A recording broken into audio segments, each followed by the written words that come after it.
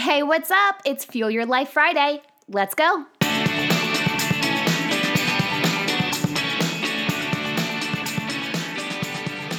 I feel like I need some scary or spooky music for today's episode intro, but you know how we have those national and international days that someone somewhere made up? They're not holidays, but they're things like National Chocolate Day or International Dog Day. Well, today is National Frankenstein Day, the day before All Hallows Eve, which tomorrow on Halloween is also a full moon. How perfect.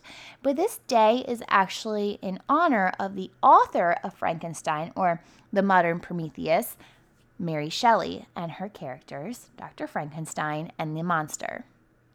Now, Mary Shelley was actually born on this day in 1779. Perfect, right? And according to nationalcalendarday.com, the novel was first published anonymously in 1818, and most people thought that it was her husband, Percy Shelley, who was the author. But then in 1823, Mary Shelley published a new edition under her name. Another edition in 1831 included Shelley's explanation about how the story came to be. This version is the one modern readers are most familiar with today. Of course, Hollywood has adapted Frankenstein in a variety of ways, but I think that mental image of the Frankenstein monster stands out and has been consistent for many throughout time. We can, of course, celebrate National Frankenstein Day by simply watching a movie or reading the book, but I say that we celebrate Mary Shelley today, the woman behind these iconic characters, and learn more about how Frankenstein came to be. I snagged these facts from softschools.com, and I'm just going to share them with you because I really enjoyed learning about this woman. So Mary's mother died when Mary was just a few days old, leaving her to be raised by her father. In 1814, Mary met and married poet Percy Shelley, and they ran away together and they traveled through Europe. She traveled near Frankenstein Castle, where it was believed that they had strange experiments that had taken place a few centuries before.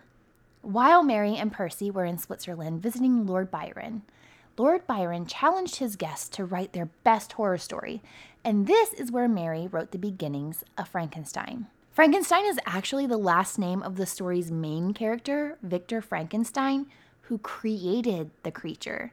It's not the name of the creature or monster itself, although the creature has now become known as Frankenstein as the story has spread. Another cool fact that this website shared was Mary Shelley had 4 children, but only one survived through adulthood. At the age of 25, she became a widow when her husband drowned while sailing. She continued to write in effort of support of herself and her child. Mary Shelley passed away on February 1st, 1851, at the age of 53. She unfortunately had brain cancer. There is no doubt that Mary suffered a lot of trauma in her life, but from what I learned about her, she fiercely persevered and she left a mark on this world that is still being discussed over 200 years later. Mary Shelley was a world shifter, and today we celebrate her. If you enjoyed this episode, share it with a friend, and be sure to give a podcast a 5-star review on Apple Podcasts or wherever it is that you tune in and turn it up. That's all for today. I'll see you back here next week, but until then, remember, every level of life is an opportunity to grow. Be well, my friend.